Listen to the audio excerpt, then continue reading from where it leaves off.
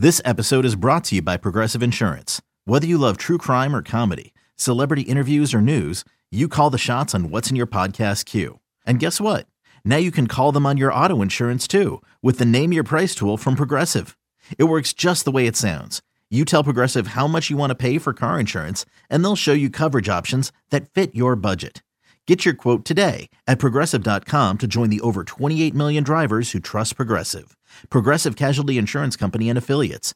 Price and coverage match limited by state law. You could spend the weekend doing the same old whatever, or you could conquer the weekend in the all-new Hyundai Santa Fe. Visit HyundaiUSA.com for more details. Hyundai, there's joy in every journey.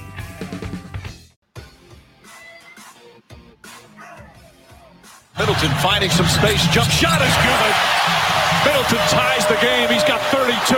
Keep it simple. It's off of the screen and roll of Giannis and Middleton. Put the ball in the hands of your two best players and let them make the decision. Under 2 minutes to play. We're all tied here in game 4. This is BetQL Daily with the Joes, Joe Ostrowski and Joe Giglio. Joe O is here. Cody Decker sitting in for Joe G at Decker6 on Twitter. We appreciate Cody for doing that today. And we're watching the Open Championship round number 2 out of the gates. Cody, Jordan Spieth is charging back-to-back birdies to start things off, cutting into Morikawa's lead. He is now just 2 shots back with 16 holes to go. He might be our leader at the end of the day. Wouldn't be surprising. I mean, he's often the safe bet in this market of parity in modern golf these days. And then you mentioned Mickelson still not having a good go. Oh man, where's Phil at? I got to go down to 152. Yeah, Phil had another rough day. He's 12 over par, so he's done. Maybe he's going to hang around and bet on everything. Party. He's playing a game. He's playing a game that I played yesterday. That's brutal. Yes, it is. Joe Ostrowski, Cody Decker here on BetQL Daily weekdays, 9 a.m. to noon. And we want to bring in from FTNBets.com, Gilles Gallant, FTNBets.com. Make sure you are following him on Twitter. Gilles, first off, did I get it right? Absolutely. I thought you were awesome on that one. Perfect. I had to practice that one a lot. You can follow him on Twitter at GDog5000, at GDog5000. Let's start with the NBA playoffs.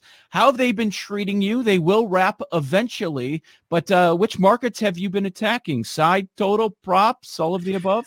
Yeah, I think we've been having a little bit of trouble trying to do the underdog strategy that I normally employ for maybe some other sports like baseball and even NCAA tournaments. So I've been really riding some player props, and honestly, I've been paying the bills off of Pat Connaughton and Cameron Johnson. Their 3-point props, I have just been killing it right now. I don't really have a way to be humble on this. I just, especially with the finals, because the lines that they keep setting for the 3-point props for both Pat Connaughton and Cam Johnson are set at 1.5, and they're always usually -110, maybe -120 at worst.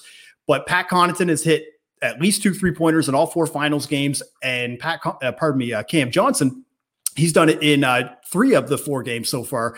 And one of the reasons why I was going with these guys so much is because of where those shots are coming from. They generally, if you look at their entire shot chart, just for the entire playoffs, Cam Johnson is about 68% for all of his shots coming from behind the arc, and Pat Connaughton is closer to about 80% for all his shots coming from behind the arc. And they're hitting at a good pace too. Like right now, Cam Johnson's at about 45%. Pat Connaughton's around 38%. So for me, it was just about the opportunity and the fact that they're not adjusting these lines and maybe putting it to over 2.5, or, maybe adjusting with the fact with the home and away splits. It's just been a cash cow for me. So that's kind of where I've been going right now for the finals. Do you see any other prop bets that you think might come into play going forward?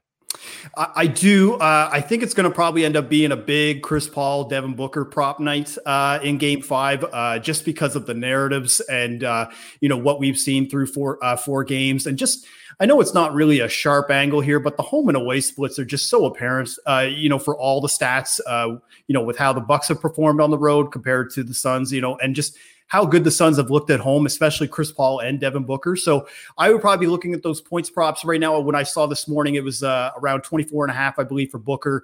I think I saw 19.5 for Paul. I'd be looking at over. I think they're both going to have 20 points tonight. I think you're going to see a little bit of a legacy correction game for Chris Paul tonight.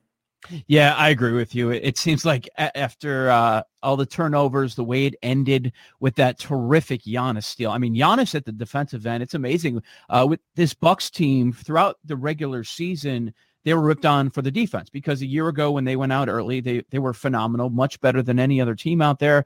And they were changing things up in the regular season, going through some issues. But so far in the playoffs, especially the NBA Finals, going up against a great defensive team in the Suns, what's really stood out is Jrue Holiday. You don't know which guy you're going to get in the offensive end from night to night. But on defense, he's really performing. And Giannis, the closing minutes in game number 4 is truly amazing. Yeah, I mean, it's going to be it was legacy games, basically 2, 3, and 4 for Giannis. And, what we're seeing as well is that, he doesn't have to put up 30 points and 20 rebounds to still impact the game. I mean, the block on Ayton is going to probably be the most overplayed replay highlight that we'll see for the next, maybe till the next finals, until somebody has an amazing block like that. But I think right now what we're seeing is just the home and away splits are just obvious. Like the Suns 3-point shooting, pretty good at home, 38%. The Bucks free throw shooting really has been awful for the entire playoffs, but you saw in game 3 and 4, they're hitting over 85%. But then when you look at the entire playoff scale, they're, around, I think they're second last of all the 16 playoff teams. It drops to 67% in road games so far. You saw that in game 1 and 2, but the Bucks have just been killing the Suns on the offensive glass. Like it's 57-28 through 4 games. They've outscored them in the paint by 46 points through 4 games. And unfortunately, it almost seems like the series is going to come down to the bench. The fact that like Pat Connaughton is getting 30 minutes in a finals game is almost egregious. I don't really understand. Like obviously that you have to play who you got. I mean, you don't really want Jeff Teague or Bobby Portis out there for too long, but he is their 6th man, which is why, again, I keep going back to this 3-point prop because they keep gunning on Middleton and Antetokounmpo and just you don't know which one of these 3 players is going to be able to show up. So you're seeing these secondary players kind of come through. And I think that's kind of where it's going right now. You're going to see some more secondary players like a Cam Payne or a Cam Johnson probably be the one who decides this game, game 5.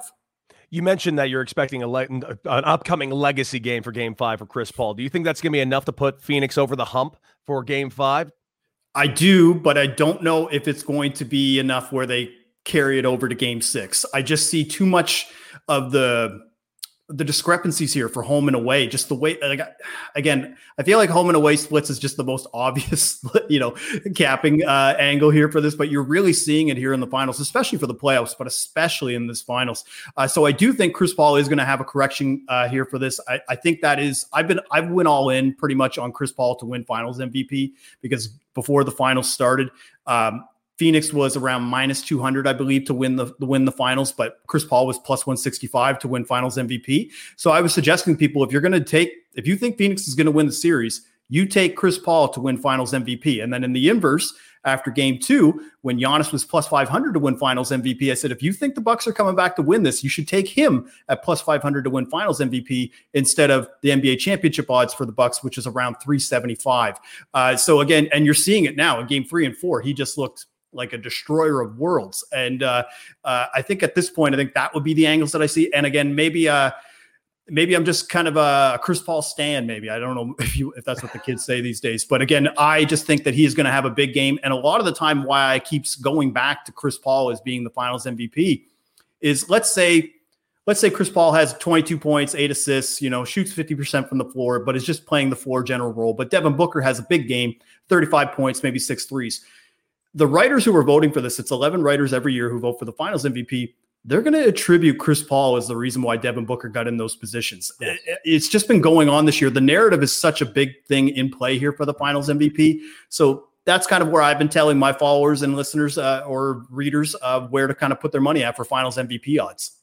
Yeah, I'm with you. With Joe Gallant, FTNbets.com. It was funny. After game 4, Booker had the big bounce back. He didn't have anybody rolling with him. It was just Booker by himself out there. But a lot of what I was seeing was, now if the Suns win, it's definitely going to Booker. No, it's not. He had his big game in a loss.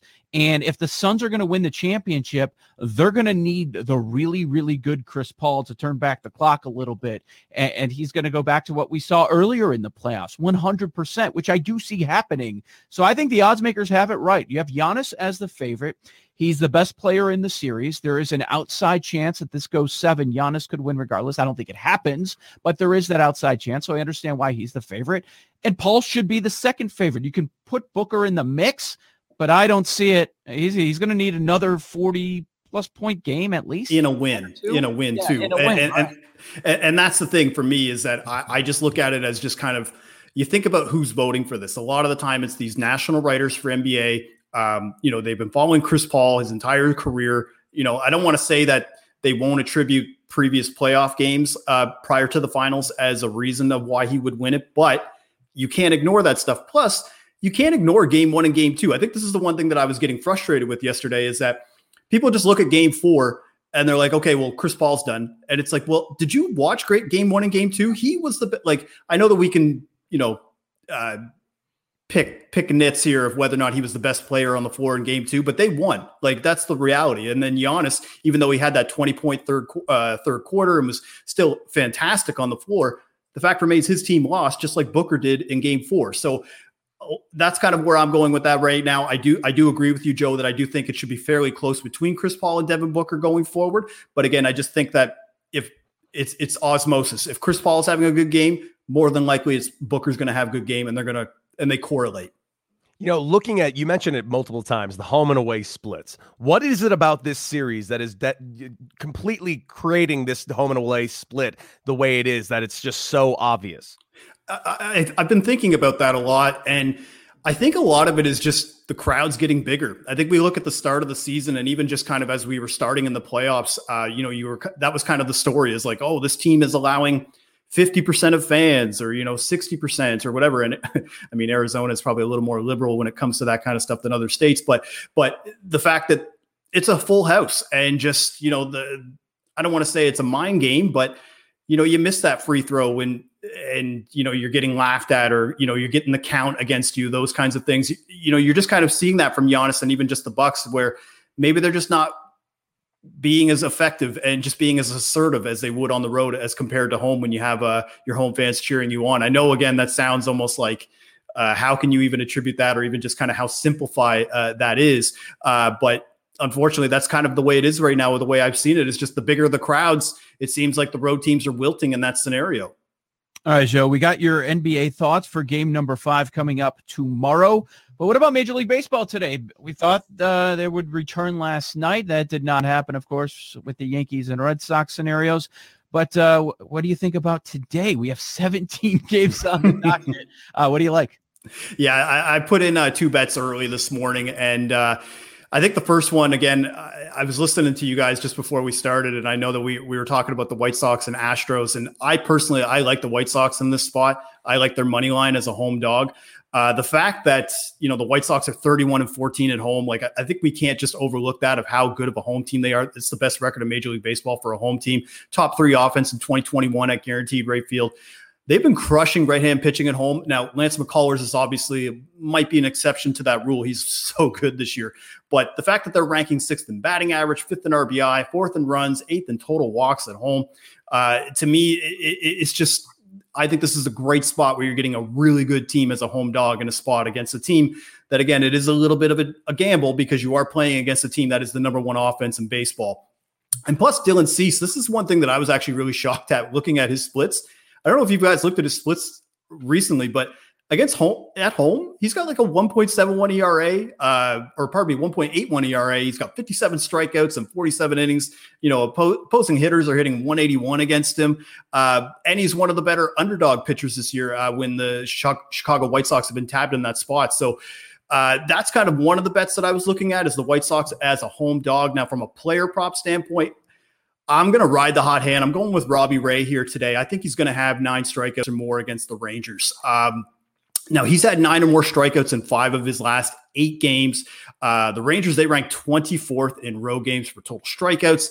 And then I was just kind of looking at recent history. Since the start of June, Ray has just been, he's the ace of the Blue Jays at this point over Ryu, in my opinion. But one of the things that I like about him is how deep he's going into games, which gives you more opportunity to get those strikeouts. So he's going 6 innings deep in 7 of his last 8 starts. And then just looking at the matchup here, the Rangers, they're not really a great team. They're not really a great offensive team. I just think this is a good spot. Plus the fact that I'm a moth to the flame when it comes to plus money bets and underdog bets. This is a plus 110 odds. So immediately that stood out to me as like, all right, I have to jump on this. So those are the two main bets for baseball that I'm going to be riding with today. I really like your call on the Robbie Ray pick. I agree with you. I do think he is the ace of that staff over Ryu right now. Great call on that. The only thing that concerns me about the White Sox pick, is you mentioned the offense being a top 5 offense. They are a little banged up right now. Losing Grandal right now is no small feat. And that is the one thing that swayed me the other way. I agree. And again, I kind of wanted to preface that it is a little bit of a gamble, right? Like, again, you can't always, I feel like a lot of the time what I was doing at the start of the season is and I'm not sure if any of your listeners knew this, but I was just basically blindly betting every underdog on the board for the first 6 weeks. And no joke, I made probably 26 units off of that, just because underdogs were crushing it in the first 6 weeks of the season. And then after that, regression to the mean, sportsbook started to get wise to it. And then, the trend died. But that's kind of one of the reasons why if I ever get in a position where I get a home underdog, especially a great team like the White Sox, who I think are going to go deep in the playoffs, I have to take it. It's an auto bet for me. Joe Gallant, FTNbets.com. Follow him on Twitter at GDog5000. Jill, we're going to be bugging you again soon, all right? Sounds good, boys. Good stuff there on the NBA and Major League Baseball. Well, what about the NFL? We've been getting you ready for football every day here on BetQL Daily. We're going to discuss the market of NFL most sacks by team. There's some value on the board, some long shots that I like. We'll do that next. Joe Ostrowski, Cody Decker. Keep it locked on BetQL Daily from BetQL.